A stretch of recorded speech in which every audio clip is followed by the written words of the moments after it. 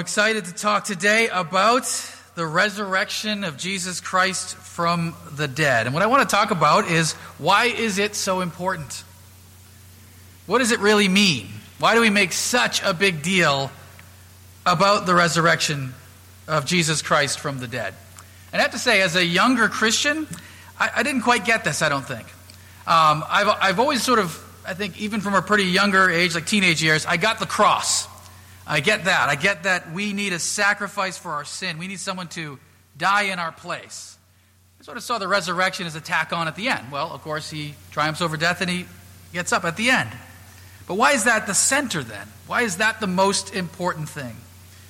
In one sense, you could say, well, didn't Jesus raise a handful of people during his own life from the dead? This Lazarus, Jairus' daughter, and maybe lesser known, but the son of the widow of Nain. But there's something different here about Jesus' death. See, they were brought back to life again, a sort of reanimation. They came back from the dead to die again in time. But Jesus' resurrection is something different. He comes in a resurrected body that is incorruptible, that is immortal, never to die again. Why does this matter so much? Why do we base our entire Christian faith on this event? Tim Keller, a pastor in New York City, says, if Jesus rose from the dead, then you have to accept all that he said. If he didn't rise from the dead, then why worry about any of what he said? The issue on which everything hangs is not whether or not you like his teaching, but whether or not he rose from the dead. Or the Apostle Paul from the Scriptures, 1 Corinthians 15, and if Christ has not been raised, then our preaching is in vain, and your faith is in vain. Everything hinges on whether or not Jesus really did walk out of that tomb on Sunday morning. Look with me at Matthew 28, verses 1 through 10. Matthew 28, verses 1 through 10, as we look at the account of Jesus' resurrection and ask the question, what does it actually mean?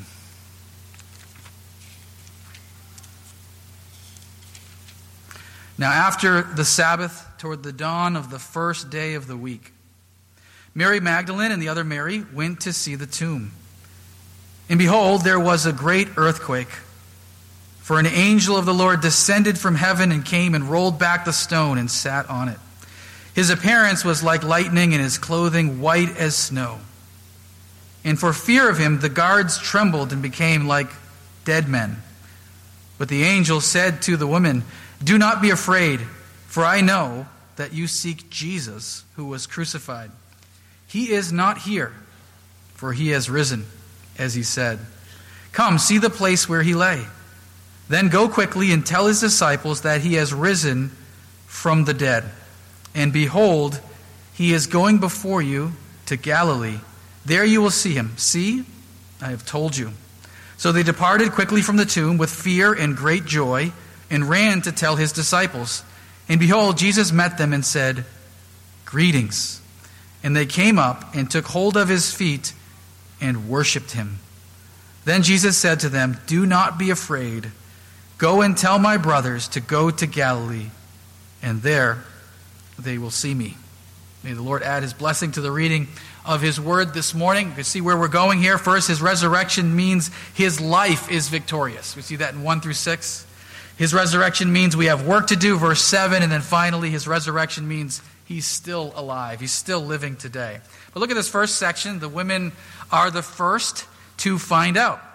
After a week of a horrendous, tragic, crushing end to his life, and really an end to his 3 years of phenomenal ministry, of large crowds being gathered, people's lives being transformed and changed, he comes to a tragic end and dies an excruciating death of capital punishment by the Roman Empire. After going through a horribly, not a mock trial, but a kangaroo court trial, left alone and abandoned by his disciples, and dying by breathing his last breath on the cross.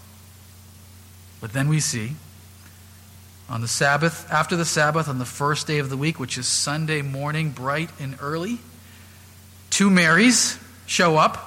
We learn it's actually a larger group than that, but we're only told about the two Marys here. Also a woman by the name of Joanna and a woman by the name of Salome go to the tomb with no expectation but to anoint the body. And as they arrive there, an earthquake happens. The ground begins to shake. An angel descends, and the stone, which is these large, heavy stones that were rolled in front of these tombs cut out of rock, is rolled away. And sitting on that stone is an angel. Why sitting? Because it's like sitting over a battlefield in victory. It's not Jesus who is dead, but the soldiers who become like dead men in comparison. His appearance is like lightning. His clothes are white as snow, representing purity, goodness, and otherworldliness. And there is great fear in all who see it. See, the point here is Jesus' life ends in victory. It doesn't end in tragedy.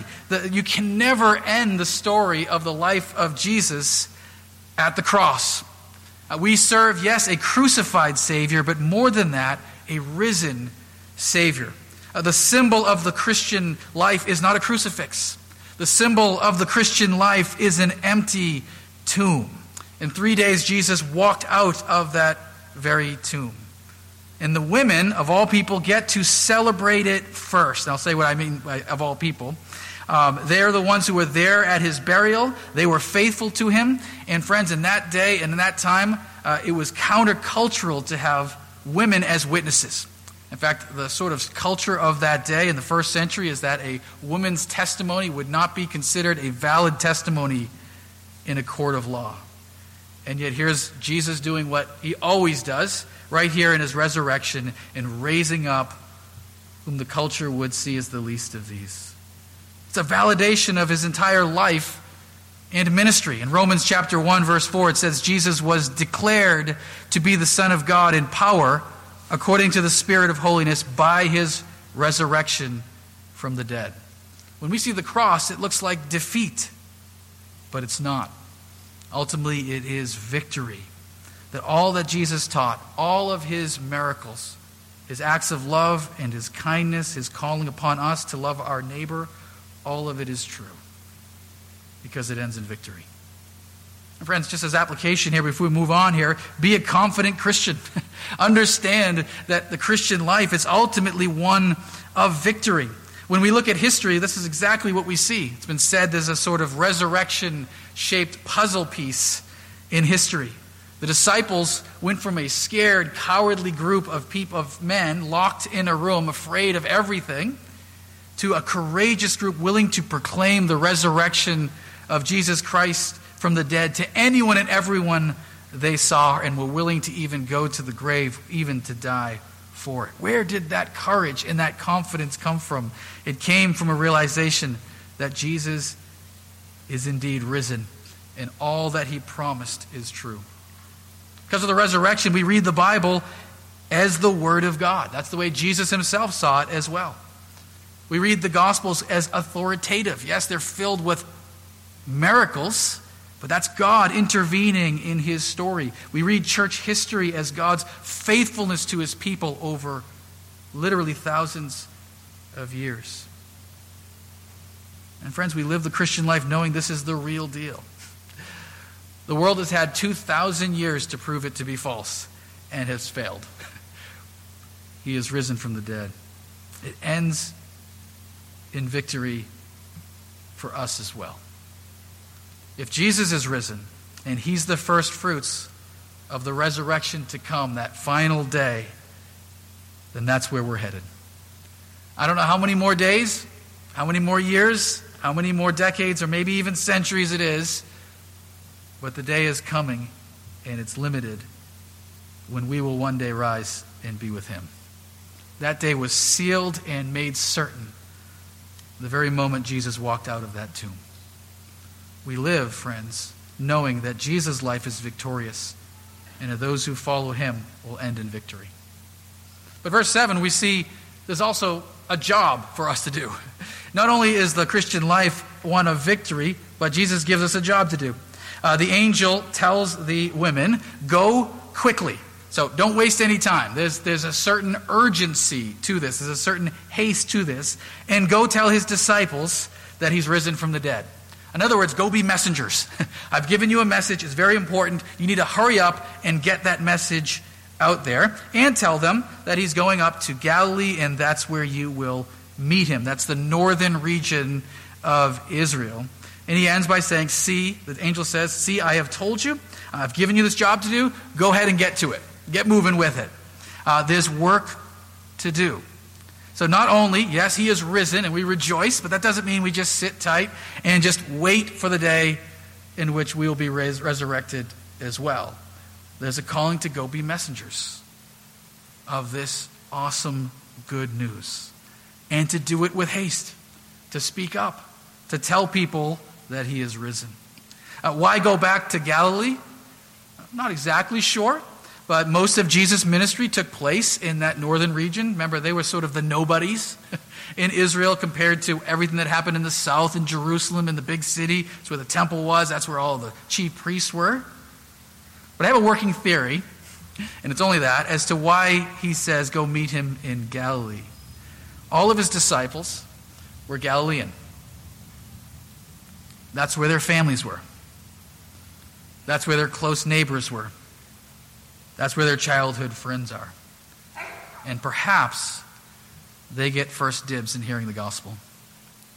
Friends, the same is true of us. If Jesus is risen, and he is, and we're still here, then we have work to do. There's a job for us. He didn't beam you up yet. So if you're still here and you're awaiting that final day of resurrection, or the day we pass on from this world and enter into his presence, he's got a job. Go be an ambassador, a messenger, an evangelist, a proclaimer, a sharer, a goer. Tell your family, tell your neighbors, tell your friends, tell your coworkers. Don't let them miss out that Christ is risen, that sin has been conquered, that death in the end will be no more. That there's more to this life than sleeping, getting up, showering, brushing your teeth, working 9 to 5, watching some TV, and doing it all over again the next day. And then go to the nations. And the next section, which we didn't read here, is the Great Commission. So as they gather together in Galilee, Jesus says, basically, go to Jerusalem, wait there, you'll receive the Holy Spirit, and then you'll begin to spread the gospel to the ends of the earth. That in a sense, friends, history's clock is ticking. Every moment that goes by draws us closer to the day that Christ comes back. 5 seconds closer, right there. Every second the clock ticks. And until that time, our job is to make the nations aware of what Christ has done. If Jesus is risen from the dead, it means his life is true. If Jesus is risen from the dead, it means we have a job to do. And in 8 to 10, Jesus' resurrection means he is still living today. He's still living today. He's still alive. They depart from the tomb with fear and joy. It's a weird mix, right? You're afraid, you're terrified actually, and full of joy. But when you think about it, fear and joy only come together on the most important events in our life. Maybe when you're ready to walk down that aisle and commit yourself to another person for the rest of your life. Maybe when you're sitting there waiting for your first child or second child or any of your children to come out of the womb into this world. There is fear and there is joy. Only those most important events are filled with those two emotions together. And the women here ran quickly. They're not wasting any time to fulfill what God has told, what God has through the angel told them to do. And they go and tell the disciples. But along the way, they have an interruption. Jesus himself. I mean, you didn't think it was just going to be the angel, right? Jesus himself meets them along the way and says, greetings. He is alive and standing before them. They grab his feet, which is in humility. They don't feel, in a sense, worthy to just give him a big hug. They go down to his feet and grab his feet, and they worship him. And Jesus' response to them is, don't be afraid. Don't be afraid. But go and tell the disciples, and go tell them I'll meet them in Galilee. Just looking closer briefly at this section here, notice Jesus basically says the same thing that the angel said. But usually when you really strongly want to emphasize something, you have a messenger. You have a herald that goes before you. Of course, in Jesus' whole life, he had John the Baptist. Here, the forerunner is an angel who prefaces the same command that Jesus gives himself. Notice they grab his feet, which means if you can grab Jesus, he's not a ghost. This is not just a spiritual idea, a hallucination, and that they saw what they wanted to see, an apparition, a hallucination. There is a physical, risen body in front of them, as physical as this pulpit is in front of me, and they grab him. They worship him. You know, in the Bible, if you fall down and worship a person or an angel, and if they're a godly person, they refuse it. Don't worship me, worship God. I don't deserve to be worshipped. No one should be worshipped except God alone. And yet here Jesus, the eternal Son of God, receives that worship. See, friends, we see the actual risen Jesus. If it were just the angel, maybe we would have been skeptical. We could say the women just wanted to see what they wanted to see. But no, Jesus in person appears. He is with them. Jesus is alive today. In fact, if you go to Jerusalem, you can go to one of the two, or both two of the two locations that we believe Jesus was buried. Here's one of them. I have a picture. This is called the Garden Tomb. There's a strong evidence that may have been the actual tomb that Jesus was laid in. The other one, of course, is the one that's sort of got a church built over it, and it's got people constantly going in and out of it. But as I began to sort of go into the tomb and see it and think about it, I realized he was only here for 3 days anyway. It was just a short, brief moment that he was actually in that tomb and then out of it and alive forever and with us for all eternity. No religion, no philosopher, politician, etc. even claims that their founder still lives today. Except maybe Elvis. That may be the only exception, all right? But Jesus is not dead. He is alive. And if he is alive, he reigns and he rules. He still works miracles. He still teaches today. He still changes hearts. And he's still with us. In fact, that's his promise, as we see in the next section. I am with you always to the end of the age. Yes, of course, Jesus is bodily present in heaven, but his Spirit is present with us until the day of his return. I think for the Marys here, it wasn't so much about his words. It was about his very presence with them that gave them comfort and gave them hope. What does it all mean? It means that it's true. Jesus' life and his promises and the hope that he gives us of eternal life is true. I might be getting a lot wrong about this life. But I got this one right. I'm following Jesus. And his promise is that there is a resurrection to come with all who are united to him. It's already started. Death is defeated and new creation has begun, and it ends with us all with him in glory. Life has an ultimate story to it. There's an adventure. We're not just here without any purpose or meaning.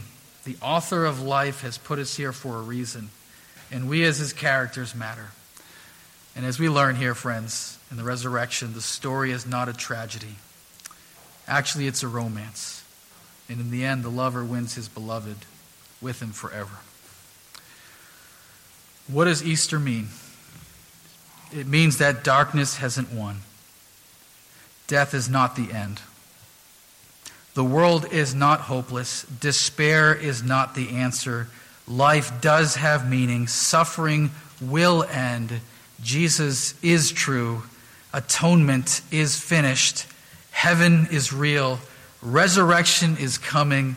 New creation has begun, and love will triumph. Would you pray with me? Gracious God, as we, your people, celebrate the resurrection of Jesus Christ from the dead, as Christians who follow you, fill us, Lord, with hope. Lord, this is a day, this is a time in which there's a lot of despair, there's a lot of pain, there's a lot of people hurting. Fill us with true and real hope. A hope that goes beyond the circumstances of our life, which come and go and change daily. But a hope that's based solidly on Christ, that will end with us with him forever. In Jesus' name we pray. Amen.